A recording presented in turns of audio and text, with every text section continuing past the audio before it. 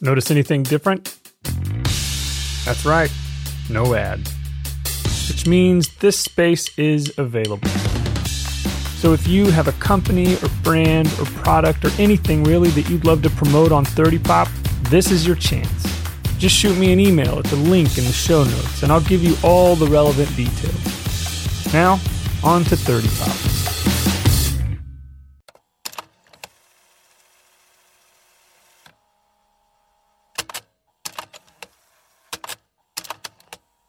You have one message.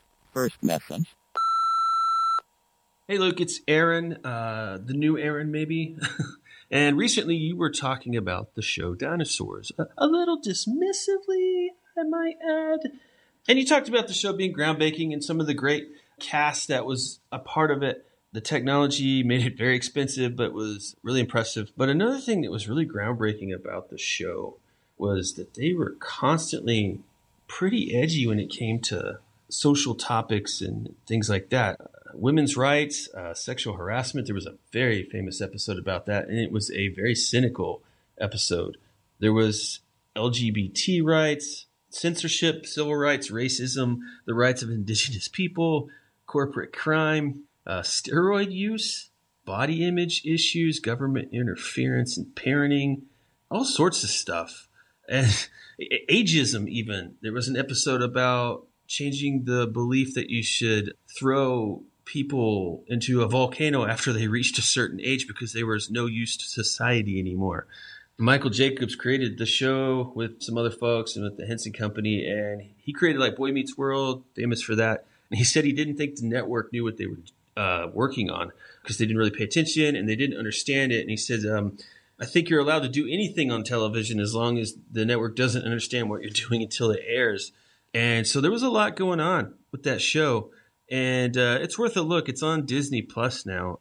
And the final of the show is uber depressing since the show is about, or they talk about how at the very beginning, how they're counting their years down and they're trying to figure out why do we count down? What are we counting down to? And basically at the end, corporations have caused what would become the Ice Age. And the show ends with the realization of what's coming for them. So that's funny with the talking baby and mass extinction. The end. Bye.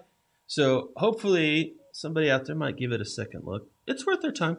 I thought it was good. It was good. It was fun. Pretty smart. All right. See ya. Message erased. No remaining messages. From Milieu Media Group, this is 30 Pop, a weekly peek back at the music, movies, sports, fashion, politics, and news from 30 years ago. I'm your host, Luke Braun.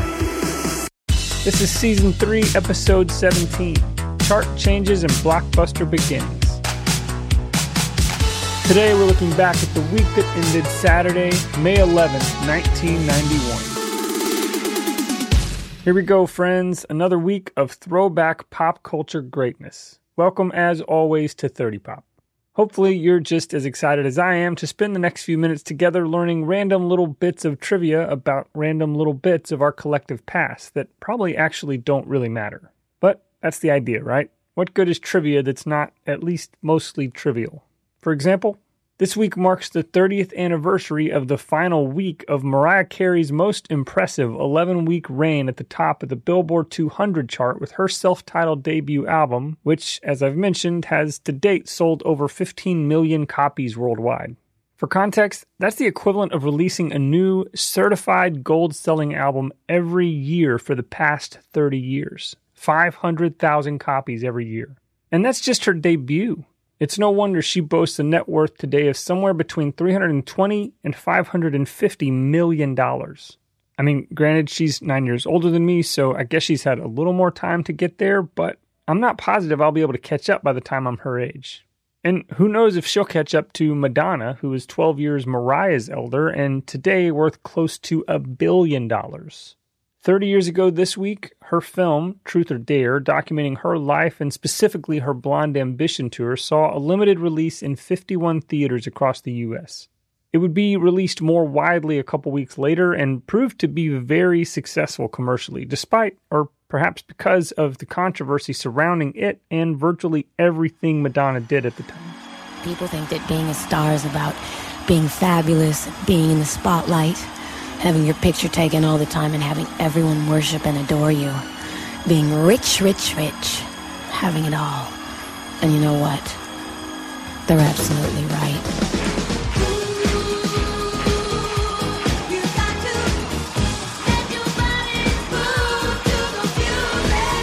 I'm so desperate.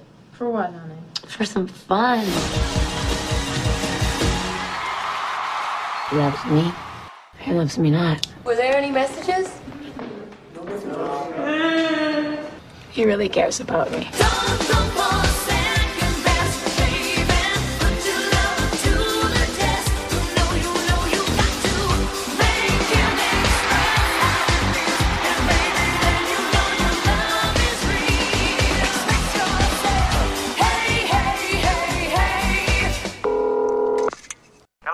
Dad? Yes. Hi, it's me. Well, hi, how are you?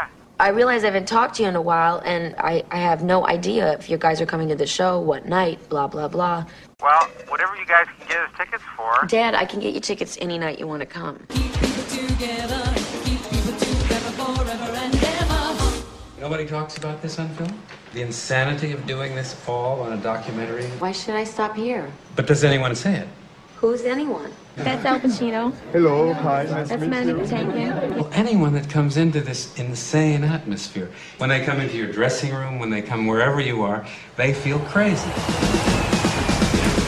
I'm making this movie because I'm not afraid of the truth. Truth or dare, Madonna? Dare.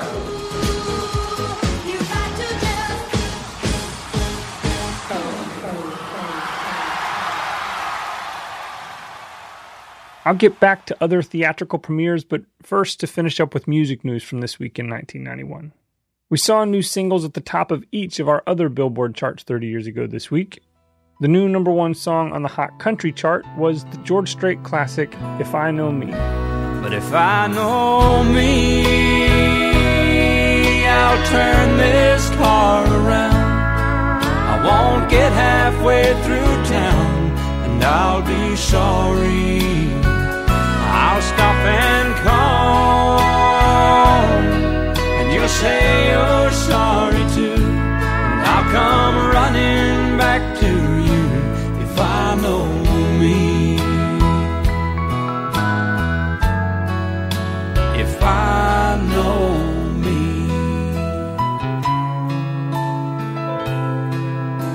And I know me. This was the lead single off Strait's 11th studio album, released in March of 91, Chill of an Early Fall, an album that, by almost any standard, was a huge commercial success. It went platinum, meaning it sold over 1 million copies in the US alone. It produced 2 number one singles and 3 top 3 singles. It broke the top 50 on the Billboard 200 chart and spent 58 weeks on the Country Countdown. Most artists would be thrilled with that sort of critical reception and commercial success. But for Strait, these were not remotely close to the sort of numbers he was accustomed to seeing. This was one of his lowest selling albums in the 80s and 90s. Nothing to worry about though, he would record and release the highest selling album of his career just about a year later. The spectacular soundtrack for his cringeworthy film debut, Pure Country. We'll get into that next year though. New to the top of the Hot Rap chart this week was Ed O.G. and the Bulldogs with their song, I Gotta Have It. No need for me to run away. Brother, put the gun away. You wanna take my life away as if we were in combat. You can buy some new Adidas, but you can't buy my life back. Hey, yo, what's up with that? Why is it like that? Let's stand together, y'all, and fight that in a race. To replace waste with a taste, just in case you can't face the place that you've been put in. If you was my kid, for what you did, you have a foot in. Right in your ass. Another term's rectum. Kids are having kids, they're not parents, so they let them do things that shouldn't be done. You're not a father cause you got a son unless you're taking care of them. Crap is more contagious than rabies. Basehead broads are having basehead babies. Now how that sound? Not profound. Black people unite and let's all get down. I got to have it. Although this was the only number one song of Ed O.G.'s career, he's a longtime staple in the Boston rap scene, and he has strong ties to some of rap's most respected and likely still underappreciated acts. Folks like Pete Rock, Masta Ace, and legendary producer and Houston native DJ Premier. The number one song on the Hot R&B and Hip Hop chart this week in 1991 was Phil Perry's Call Me.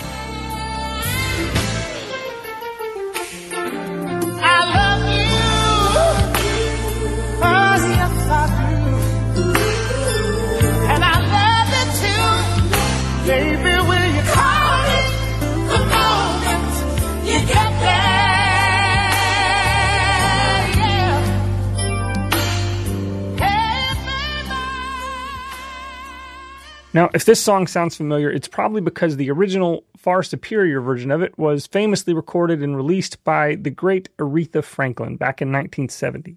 If, on the other hand, it's Phil Perry's voice that sounds oddly familiar, you might know him for another song which would come into our lives in 1992, the opening theme to the Disney cartoon Goof Troop.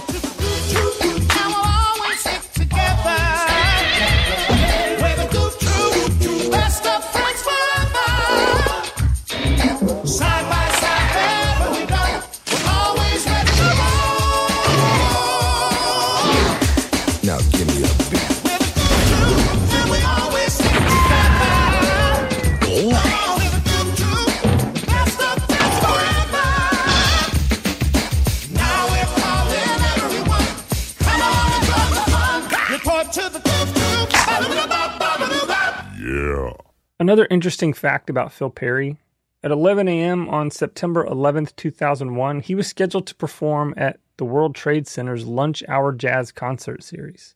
Although, thankfully, he didn't lose his life on that tragic day, it did have a huge effect on his career. He sunk into a deep artistic depression that would take years to overcome. With the help of a number of artist and producer friends, Perry did eventually begin recording new music a few years later, though, and remains active today.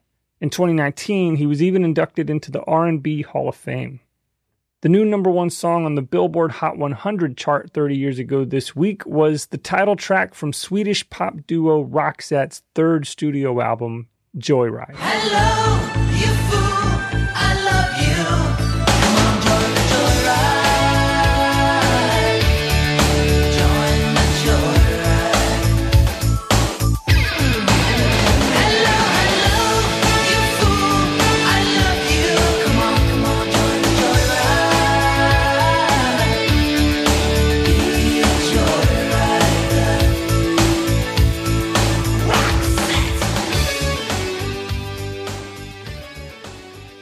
This song was huge, and understandably so.